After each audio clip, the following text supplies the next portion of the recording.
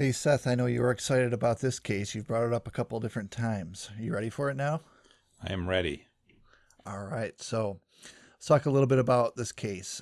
First, the technology. The technology that we're talking about, mainly what the attackers are interested in is social media accounts and specific social media accounts, ones with very desirable handles.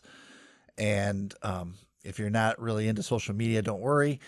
I will tell you that the very desirable handles tend to be things like very short handles. So, like for instance, I'm Keith Jones. I might want to look for the KJ handle. That would be very desirable. And I imagine everybody else out there too wants the KJ handle. But that's the desirable thing that the attackers are going after in these series of attacks that we're going to talk about. So the crime, uh, in this case, most of the crime is going to be swatting. And what swatting is when somebody calls in a threat of some sort in order to get emergency services sent to a house that's not theirs. So if they have some kind of enemy online, they might say, "Oh, Bob, my enemy, I'm gonna use a service online to basically anonymize my phone number, and I will call in and say, I have an active shooter, and because of that, they're going to send out police, ambulances, fire trucks, and all sorts of stuff to an address, Bob, who's probably unsuspecting, and then all of a sudden, police show up at their door, and he's wondering why. So that's going to be most of the crime that we talk about in here. And like I promised in episode one, we're going to talk a little bit about SIM swapping, and we're not going to get real deep into it because we talked a couple hours on it in episode one. But you're going to see when a certain tactic doesn't work the first time around, what they do is they then go ahead and SIM swap in order to get these social media accounts that we talked about. So here, the criminal was essentially a young man from Tennessee. The victims were actually individuals all over the United States. So fairly broad here, and we'll get into some details when we do the details of the case about who our victims were specifically. Yeah, and it's important to note the victims had those very desirable Yeah, handles, yeah. the social media account handles that we talked about earlier. So they're very specific victims. Now, the clincher in this case, I try to pick cases that have something really interesting in them. So here's the things I found really interesting about this case. One is this is a case where, well, when people think of computer crime, they think, well, some money got lost or some computer data got corrupted or whatever. No harm, no foul. We reset things, or we don't. The credit card company covers it and pays for it. No harm, no foul. We're good. And that's not the case here, because now we're looking at a case where virtual harm is going to cross over to physical harm, which actually leads to a death in this case.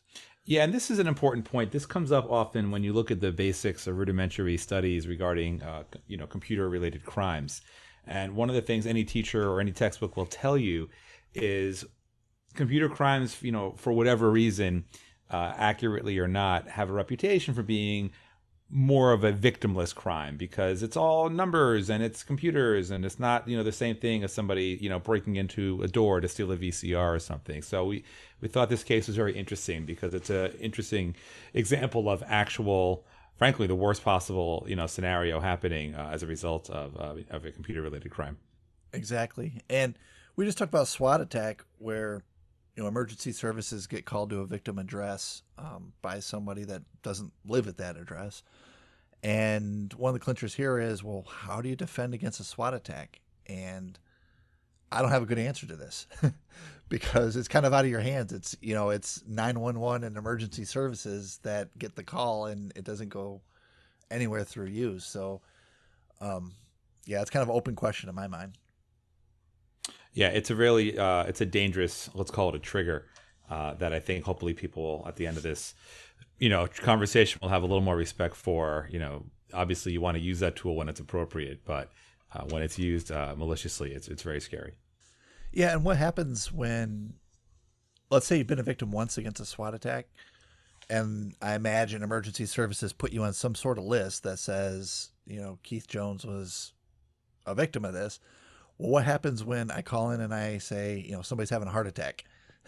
Is that going to slow down services because I have to go through another process? I don't know the answer to that, but to me, that was a pretty interesting aspect of this type of attack. Yeah, and then I think we'll get into, I guess, the why here. Why would a serial swatter want notable Instagram and Twitter usernames so badly? What is the value there? I think that's an important component to this case. Yep. Sit back and enjoy episode 2 of eCrimeBytes.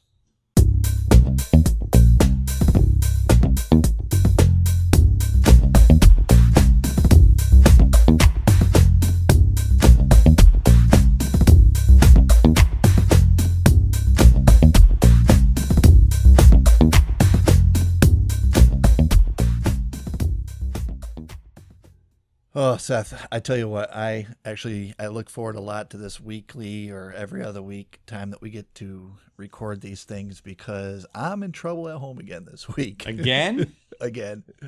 Yeah, there's a real power struggle in the Jones house going on over snacks. See, well, there's a lot to this story, but this week what I'm in trouble for is I have 2 daughters, and I gambled wrongly on which daughter's chocolate pancakes were in the fridge because one never finishes her food and the other one always finishes her food. And I ate the one that always finishes her food. And you would have thought that I was tearing the Jones family apart by the very fabric that it was established on. And I mean, there was like, my daughters are still, the one daughter that doesn't usually eat her food comes to me and says, "Oh, you're in trouble." And I was like, "Come on, Charlotte. I thought it was yours. That's why I ate it." Then she looked at me. She was like, "You thought it was mine?" I'm like, "Charlotte, you never eat your snacks. So that's why I always finish your snacks for you."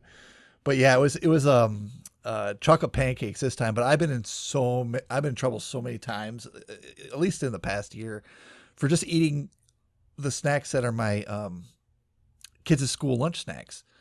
Because they're in the drawer, and I go in there, and a lot of times I'll wake up at night very hungry, and I'll crash around the kitchen like a bear, and I'll pick up whatever first snack it is that I can find to quench that hunger so I can go back to bed without waking up past that point of not being able to go back to sleep. So since then, I've learned that my family has, because of this, have left out decoy snacks, which are snacks that Dad's supposed to find and eat that aren't as good as their snacks. So there's a whole range of snacks in the Jones household now. Are they off brand? Because that would be insulting. They are like, they're like the not so good granola bars and stuff like that. That it's just, I mean, I got some pictures. Look at this. Off brand granola bars. Yeah, I got to tell you, I'm looking at this picture and I've never heard of any of these brands. Well, one of them looks like bars. So there's a set of crackers here, and what's the main cracker brand? Kraft. It's similar to Kraft, but it's not Kraft. No, it's Keebler. I mean, it's not bad.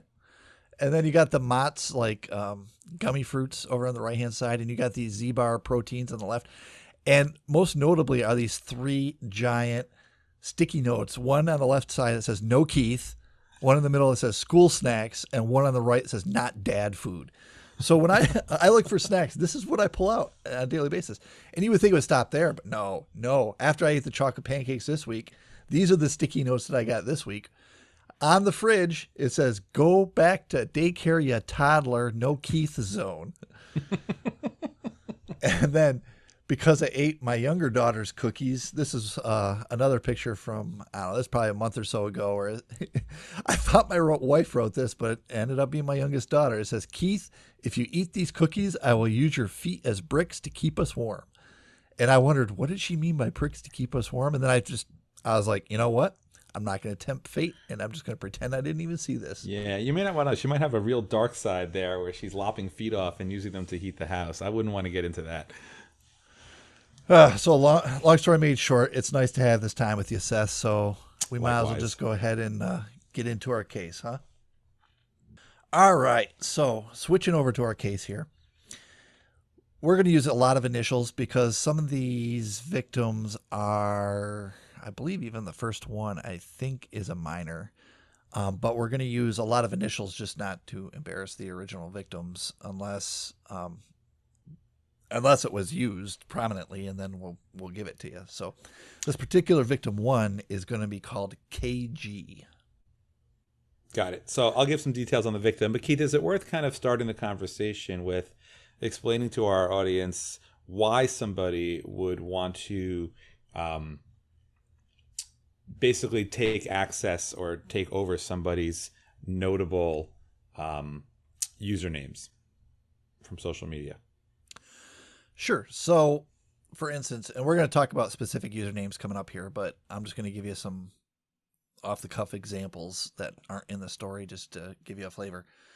But let's say, for instance, well, myself, like the example I gave you earlier, Keith Jones, I have initials KJ.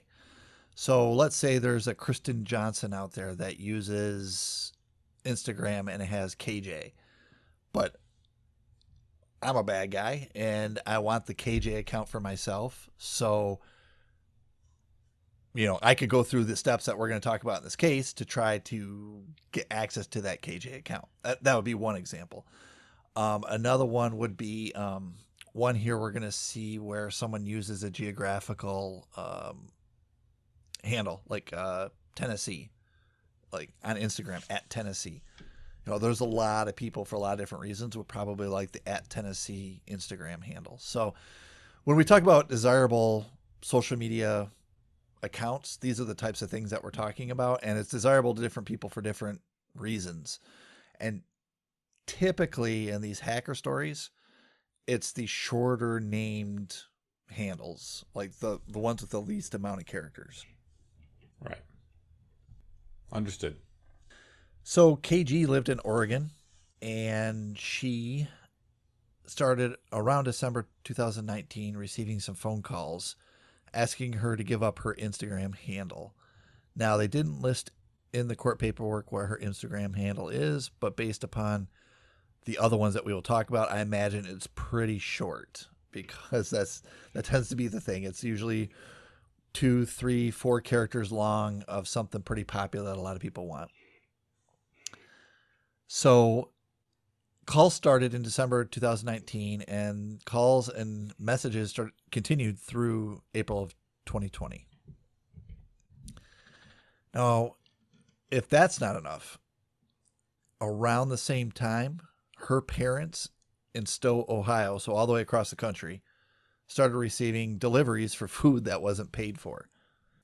So this is the, I guess, cheaper version of the swatting attack, which is send unpaid for food to somebody's house, right? So this is like a variation of the old, let's send 50 pizzas down to so-and-so's house. Ha ha ha. Let them pay on demand. Yep. And then KG gets a message on December 21st of 2019, says, "Do you and your family want more food? Just give the account. If you don't respond in 30 minutes, the food is coming either way, so ignore if you choose." From a text now number ending in -0629, 9 times in 5 minutes. So this person really wants this message to get across. And if you wonder what text now is and why I give you the number. So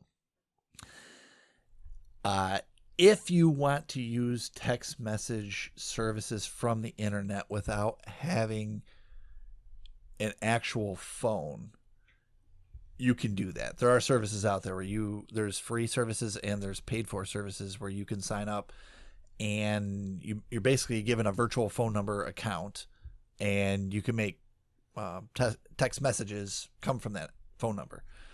Probably one of the most popular services to do this would be Google Voice. So if you have a Google account, you probably have a Google Voice attached to it and don't even know it. I think it's voice.google.com you go to, and then once you have this virtual number, you can call people or you can actually just text from it. So Text Now is just another service like that Google Voice that allows for texting through a virtual number on the internet. And why attackers do this is so it's not directly traceable to their cell phone number. So if I had a cell phone, understood. Yeah, you didn't have to get like a burner phone to do it or anything else. All you had to do was basically sign up for this account online, and it's kind of like having a virtual phone in your hand.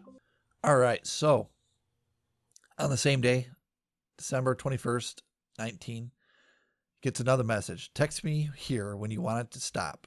And it's from the Text Now 0629 number.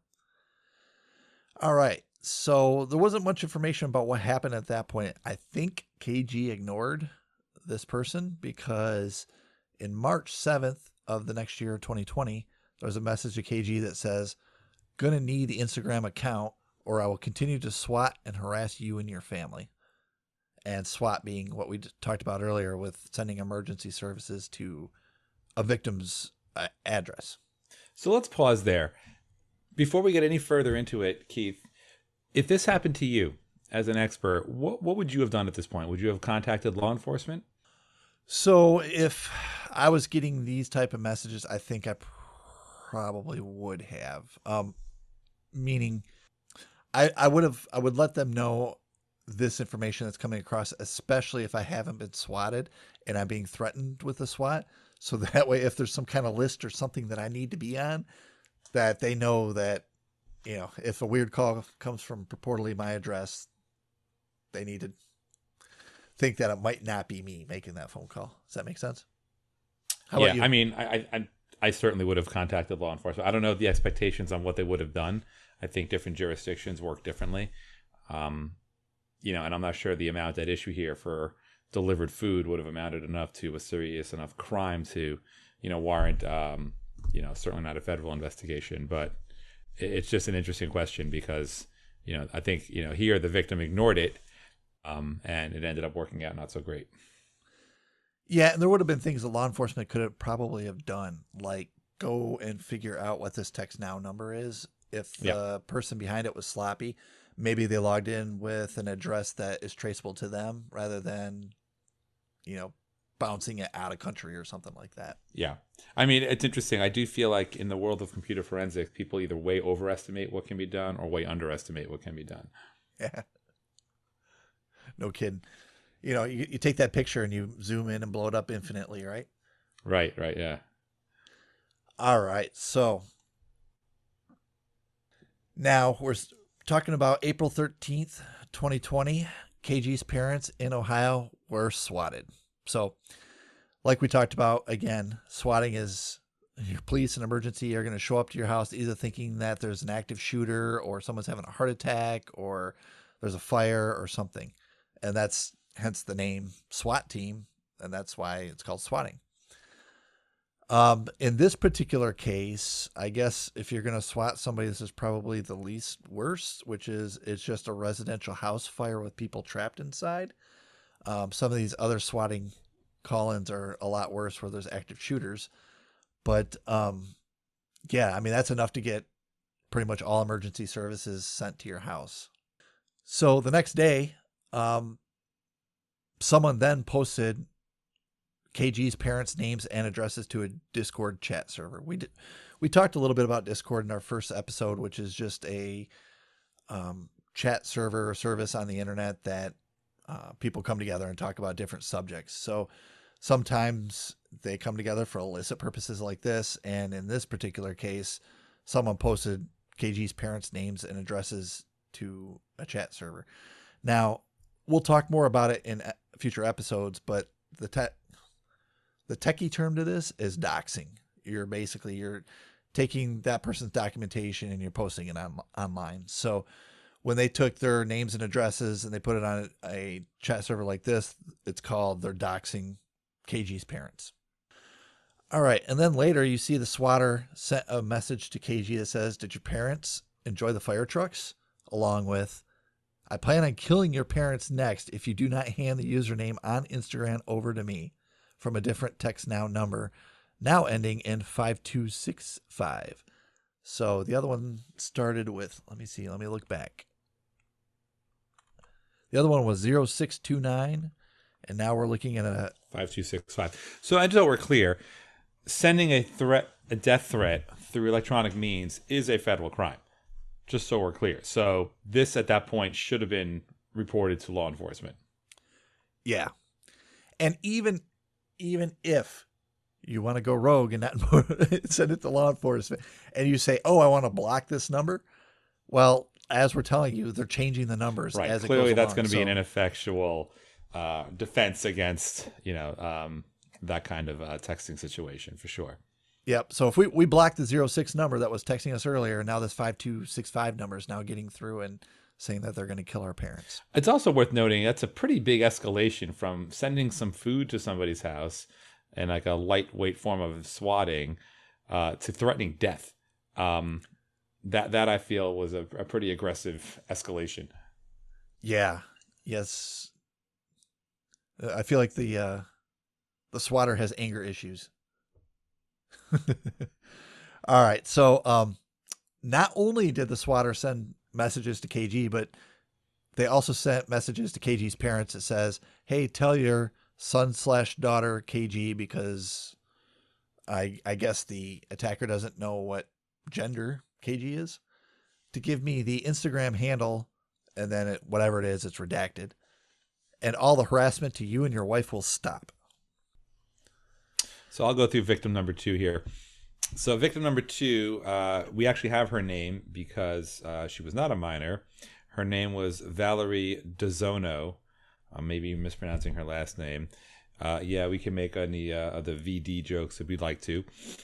She received multiple unsolicited offers to buy her VD, social media account. She ignored them. I should point out, it's literally VD. Like, that's the initials, VD. So super valuable. so I don't know why people would want it, but they do. It's like the example I gave with KJ with my initials, but it's literally VD. So that's why people want it. It's because it's so short like that. I'm sure the Valtrex company was a prime suspect in this instance. Valerie, VD, and her family members started receiving unordered pizza deliveries at all hours. So we've seen that before. So Valerie DeZono was a victim of SIM swapping. We learned about that in episode 1, essentially allow somebody to take over somebody's phone. And she also was a victim of swatting. In this case, a bomb threat was then called into Valerie's house. So we have some notes from the court documents here that go into some detail. DeZono said that the attacker created an account on Grindr, which is a location-based social networking and dating app for the gay, bi, trans, and queer community, and had set up a rendezvous at her address with an unsuspecting Grindr user who was instructed to, quote, waltz into her home as if he was invited, unquote. This gentleman was sent to my home thinking someone was there, and he was given instructions to walk into my home, DeZono, the victim, said. So pretty scary stuff, right? I mean, if you put yourself in her position and somebody just walks into your house and mentions that they're from Grindr, it might throw you for quite a loop. Absolutely. Could have been a lot worse. Yeah, for sure. Okay, so the third victim goes by the initials of SKK, and SKK is a New York resident. Around August of 2019, so same time frame we're talking about with these other victims, started receiving phone calls, unordered food deliveries, etc., for ownership of an Instagram account. We don't have what the Instagram account is in here, but if I recall correctly from the court documents, it was a short handle like all the other ones that we've been talking about. All it said in here was that the attackers gained unauthorized access to SKK's Instagram account. It didn't say how, and it didn't say that SKK gave it over. So I'm assuming another SIM swapping attack probably happened in order for there to be unauthorized access to Instagram. Okay, if we jump to a fourth victim, now this one, his name is Shane Glass, and Shane is a Virginia resident. So it's the same time frame as the other three victims, between August 2019 and March 2020. Started receiving text messages, phone calls, unordered food deliveries. And it was reported that Shane was also a victim of SIM swap attack, which is what we talked about in episode 1. Now, it was reported that the attacker did gain unauthorized access to the Instagram account. So I would say that the fact that they said that Shane victim was probably also a victim of SIM swap attack, because the methodologies tend to be the same across the same type of crime like this. But it's worth noting that the first victim, from what we've seen, did not actually have the Instagram or social media account taken over, right? But the next three victims did. Yeah, the first one was KG, and that was the one with the parents that got swatted. Um, Right. yeah, we don't have any evidence of that, of a takeover of that one that I can recall. Yes, I'm wondering if, as a matter of course, the perps here, try to get smarter and realize they need like a harder process to take over those accounts, and ultimately ended up using this SIM swapping versus just making threads. Maybe it started with unordered food deliveries and Yeah, cranked up to swatting, and then it cranked up to SIM swapping. indeed. So the fifth victim, we have just a little bit about information about this person. We don't even have a gender. We just have the initials SC, and it was a Michigan resident. And around the same time frame in November 2019, started receiving unordered food deliveries, and that's all they said.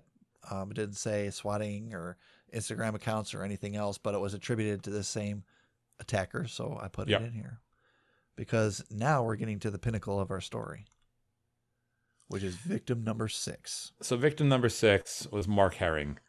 We have a picture here of a older gentleman with a fuzzy white beard. Looks like a jovial dude. He was 60 years old in 2020. He lived in Bethpage, Tennessee. He's a grandfather, a known, quote, computer guy, and he would register social media handles for his family and friends just to be nice. Also, anytime there was a new baby, he would do that. He owned the, quote, at Tennessee, unquote, Twitter handle. And in April of 2020, Mark began receiving messages asking him to give up his at Tennessee Twitter handle. Mark ignored them. Unordered food deliveries to Mark's house with cash due on delivery was also a factor in this crime. Yep. And guess what the next thing is that Mark has happened to him, Seth? Let me We, guess. Something related if to we keep SIM swapping. nope. If we follow the ratchet up, we had the unordered food. What would be the next one? The next one would be swatting, Oh, right? yeah, fire trucks or emergency services. Excuse me. Yes. So the next thing Mark knows, there are police lining his street. And when he goes out onto the porch, he is told to put his hands up and come to the street. So police are there over a call of a reported shooting. So that's really interesting, especially given the time frame here, where tensions were super hot, regarding police activity across the country. Mark was unable to open the latch on his fence. He was instructed to, quote, crawl over it with his hands in the air. And Mark, our victim, replied, I'm a 60-year-old fat man and I can't do that, unquote. Mark offered to crawl under the fence, and he does so. And as soon as Mark stood up, he collapsed from a heart attack, and he died at the hospital a little while later. So what sounded like, frankly, an amusing story ended up to being extremely not funny at all. Yeah, exactly. And at this point, we don't have the name of the person doing all this. We have a person that's ratcheting up from unordered food deliveries to swatting to SIM swapping and taking unauthorized access to accounts, but we don't have anybody to place on those crimes. So it could be anybody. And there was an arrest made, but it didn't. The court documents didn't tell me exactly how they found this person. So if I had to guess, what I think happened is they probably looked at some of these accounts, like the Text Now accounts and anywhere else he had to log in order to do communications with these people, and probably linked it to an IP address. And we talked about what an IP address is in episode 1, but it's just a numerical address. It's like a house address for your computer in a way. It's just a number. And if I had to guess, I would say the police probably linked those accounts that were making the threatening statements to an IP address or phone number or something like that, and then found this person. So at some point there was an arrest made. So in the era of these crimes, which was around 2018 through 2020, there was an individual named Shane Soderman. He was 17 to 19 years old in that time frame of 2018 to 2020. Shane also lived in Lauderdale County, Tennessee. So he was in the vicinity of Mark Herring. And it would make sense that somebody like this would probably want a Tennessee Twitter handle if he lives in Tennessee. I mean, it's like, how valuable is it? It's only valuable to the person that wants it. So maybe he really wanted Tennessee because he lived there. But Is there a virtual? I'm going to pause you, Keith. I'm sorry. yeah, no problem. Is there like in the law, where we're learning about like the very burgeoning economic world of the metaverse, right? So the idea that I would say the age old, it's not age old. The legal question that's come up is if I buy property in a game and then somebody hacks my account, did I lose anything? Even though I might have actually spent real money to buy that property? How does that work? And how do you prove it that you ever owned it? And, you try explaining logging to people. I'm just wondering if that would be kind of the MO for why somebody would ultimately want to steal, an account handle name. Is at some point, is it valuable to the point that it could actually generate value in the real world? Possibly. I mean, these smaller handles are things that people remember or will remember to go to, and or if they already have a bunch of followers, like we will see I don't know if it's the next episode, but it's coming up where some of these accounts are taken over, these social media accounts are taken over, and because they have a bunch of followers, then they use it to promote cryptocurrency or Viagra or some other reason, then that was purposely built for, but they basically, because they take ownership of it, are then able to use it for nefarious purposes too. Yeah, I was thinking more like if the state of Tennessee was like, we want to have a social media account. We'd love it to be on Instagram at Tennessee. It's already used. We'll pay that guy $1,000 to, give us that handle. Because we don't want to go with the real Tennessee or something like that. I don't know. I'm thinking out loud here. Yeah, I'm pretty sure that happens all the time. I mean, if someone jumps on a handle or a domain or something like that somebody wants, it's usually how much are you willing to pay for it. Yeah. Yeah. So Shane, after all this, after the police figured out that it was Shane, and they arrested him and showed him that the evidence that they had, and I can only imagine these hacked accounts and so forth probably got traced back to him through some kind of IP address or so forth.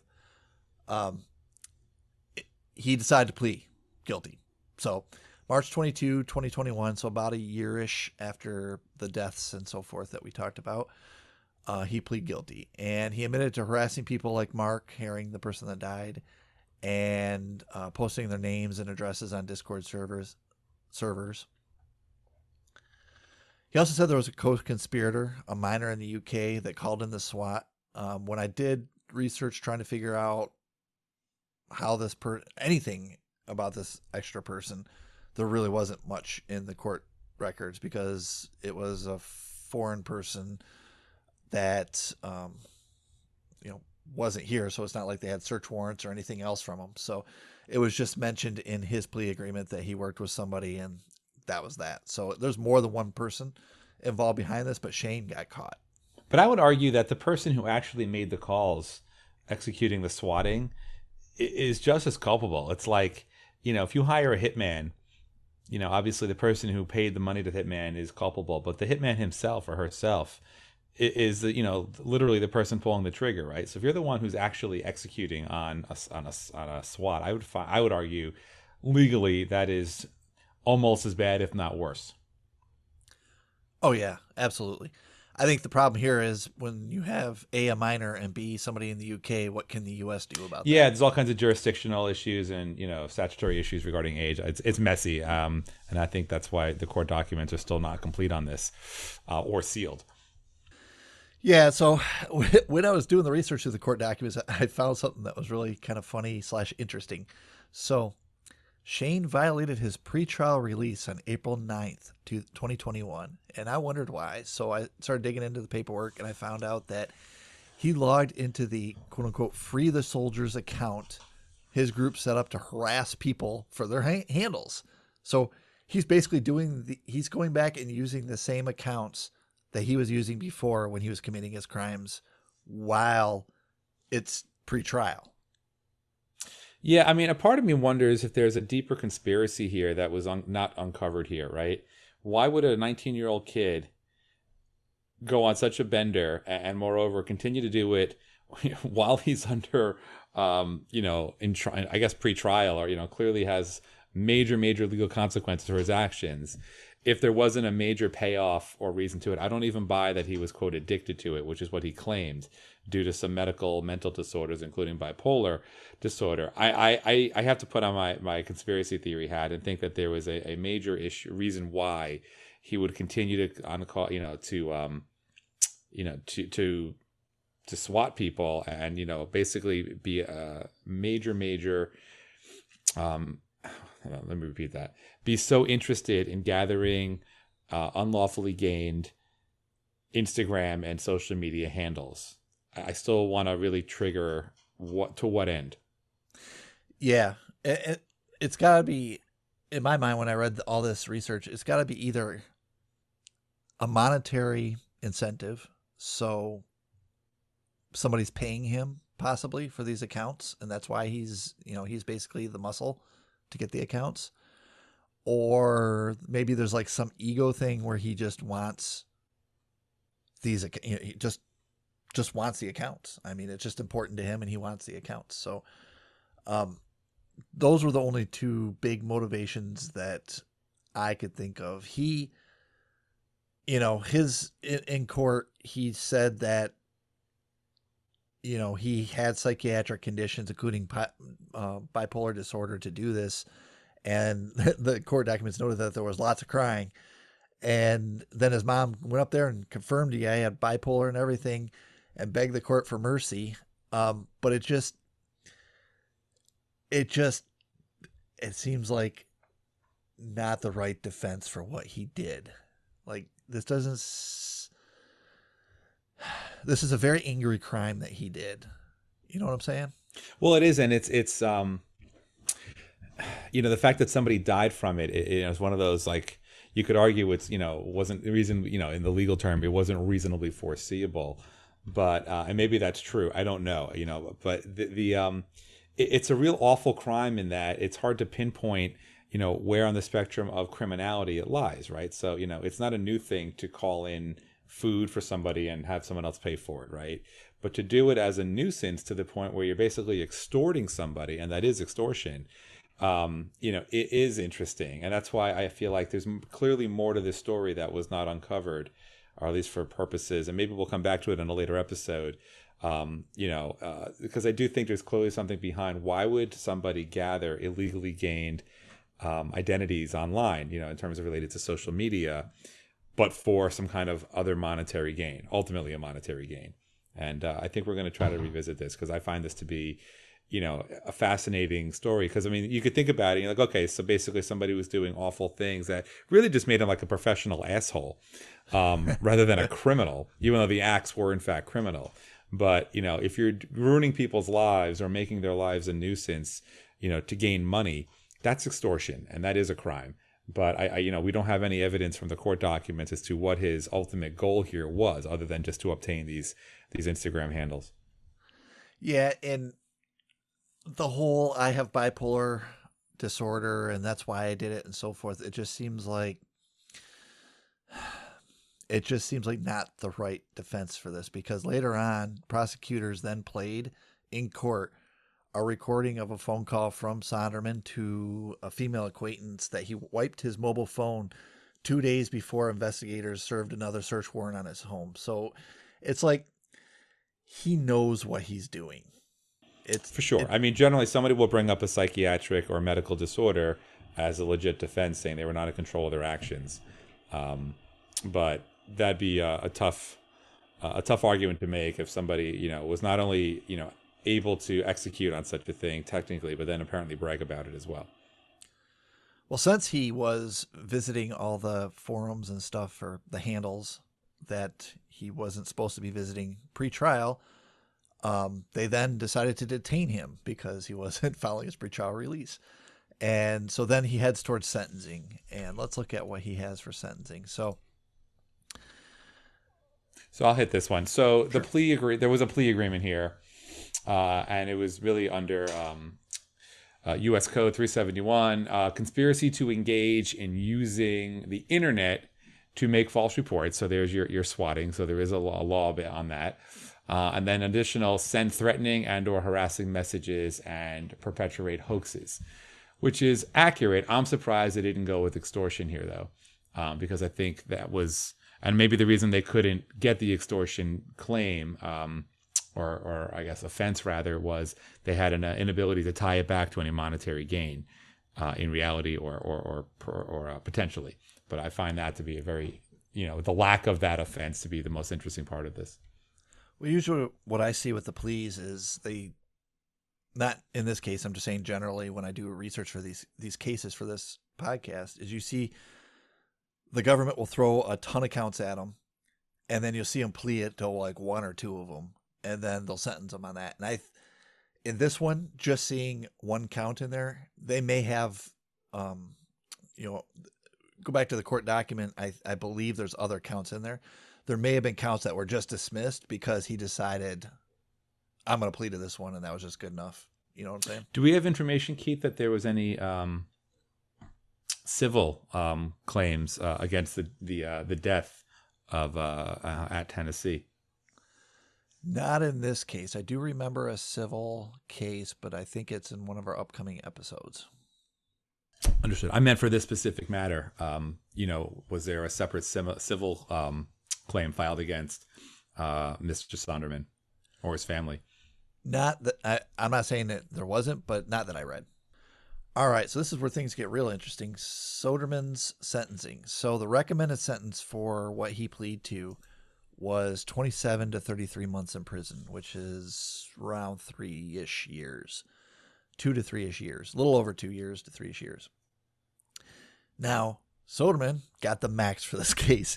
He got 5 years in prison with 3 years supervised release. And his judge, Judge Norris, says, and I'm quote unquote this, he says, he or she says, although it may seem inadequate, the law is the law, Norris said. The harm it caused, the death and destruction, it's almost unspeakable. This is not like cases where we frequently have that involve guns and carjacking and drugs. This is a whole different level of insidious criminal behavior here. And I have to agree. I mean, swatting somebody to the point where they die that's pretty bad. Yeah, I mean, for me, it's the swatting and the resulting death. Again, I'm not sure that was reasonably anticipated that the cops would have, reacted that way because the latch didn't open and then the 60-year-old man decided to not climb over but under a fence, which would cause a heart attack, although you take your victims as you find them. I find the insidious nature of it more about, for such a simple, on its face, low-level thing to steal, right? In terms of a Twitter handle and, the escalation of sending food to someone's house and then fire trucks and then threatening to kill them or threatening to kill one's parents, rather, that is a level of insidious criminal behavior that is scary. And the fact is, it's beyond just, like I said, being a bit of a professional asshole. These are illegal, but clearly the level of criminality doesn't, I think, match what the criminal offense time served is. One could argue, I mean, if somebody's going to prison for 20 years for selling marijuana, well, I guess that's legal now in many states, but something along those lines, and gets 2 years plus 3 years of release here, I think there needs to be a kind of a recalibration of computer crimes. Yeah. So let's go through there's 6 concluding points here, Jones. Let's split them. Sure thing. I'll start with the first 3 because the first one's super funny. Apparently, the account handle VD is more popular and valuable than we had thought. Yeah, okay. Computer crime can get physical with swatting, right? So we're going to have other cases we look at in future episodes where things are actually even more escalated than this, even worse. And then SIM swapping, which again we mentioned in episode 1, was used in this case when threatening did not work. So it was an escalation. Yeah. And the fourth point is the max sentence for this type of case I thought was very low. 5 years recommended was under 3 years. It seemed, even for computer crime cases, it seemed very, very low. And then I thought for the fifth point is, how do you defend against a SWAT attack? We talked about this at the beginning. It's very difficult. And I think a point you brought up earlier in the podcast, Seth, where you said, what would you do? And I guess if you notify the authorities that someone's threatening you, that they're going to SWAT you, that's a good time to defend as best as you can against a SWAT attack by saying, hey, I'm being threatened against a SWAT attack. And the authorities can, I imagine they have some kind of operating procedure that they will go through for victims of this type of crime. And it ties to me like, so one thing you could do is you can get a new phone, but anybody who's ever had to go, get a new cell phone number and then tell all your business, personal, family contacts, hey, this is my new number now. I mean, it's a huge pain, right? I mean, I remember when it was a big deal when you could keep your phone number when you changed services, and what a pleasure that was. So this is kind of like the inverse of that. So it gets to my point I've said a few times now, but I'm going to stick with it. Beyond the criminality here, it's such an asshole thing to do to somebody, to attack them via their mobile phone. We all are so attached to it as a means of communicating with everything, right? Via work, friends, family, emails, text. We all are really attached to our phones for a lot of reasons. So to put that, to the point where people use it against you as a weapon is a scary proposition. I don't think, if anything I've learned from this case is, as a society, we're not really equipped to handle that. We don't have any real defenses to it, right? I mean, it's a really scary proposition. I will say, as a takeaway, if you are ever swatted, I would involve the police right away. I think, even if it's not a physical threat like this one escalated to, just so they have something to work off of, and they may not be able to solve your problem right away, but they certainly will open a case for it. Yeah, agreed. I would at least notify law enforcement that you've been threatened over a SWAT. Yeah. Or threatened using a SWAT. And then the last bullet point, which is, it's a bad idea to ask any 60-year-old to climb over or under a fence. So why that? I don't know. It seems like that could have been handled a little better than just like, you have to climb over a fence, or or even, yes, it's okay for you to climb under the fence. But yeah, I mean, I won't get into the details of how the cops might have handled that one differently. But to be fair, we weren't there. Law enforcement has several stresses, so that'll be a separate conversation.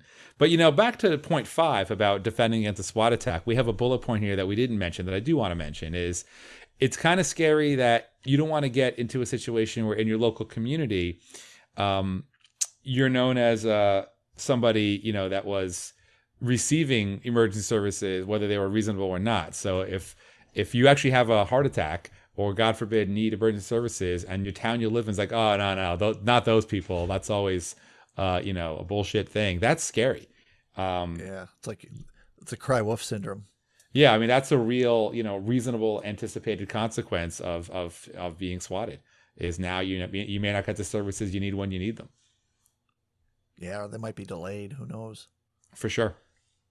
Well, that comes to the conclusion of our story. I hope you enjoyed it. It was, we try to give you something that maybe you haven't heard of, and I try to pick something interesting, and I figured physical harm and death was a pretty interesting topic to hit with our second episode. So what do you think about it, Seth?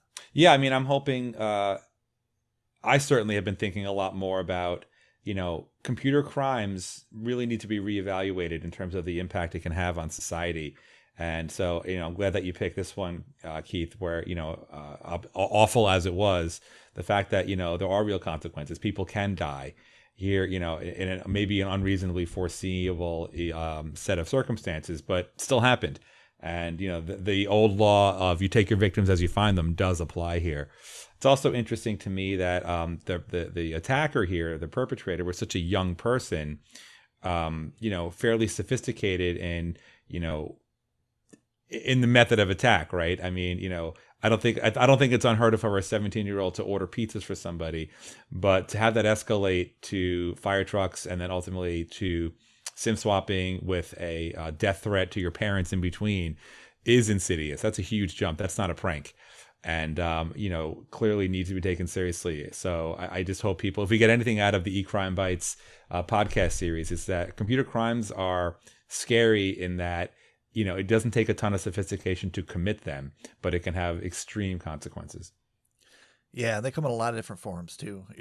You'll see over the next few episodes that I pick very, very different types of attacks and they all involve computers in some way, and they're all hopefully interesting to listen to. Yeah. Well, thank you for a great episode. And, you can reach out to us on our website, www.eCrimeBytes.com. You can hit us up on Twitter at eCrimeBytes. Mastodon, https infosec.exchange/@eCrimeBytes. Facebook, www.facebook.com/eCrimeBytes, and email eCrimeBytes@gmail.com. So, Keith, you want to take us home? Sure. And if you don't remember any of those, if you just go to our website, www.eCrimeBytes.com, I try to put all the links up at the top for you. As Bytes with a Y. Yep. Computer spelling. So eCrimeBytes.com. Thanks for listening, and we look forward to hopefully seeing you on episode 3.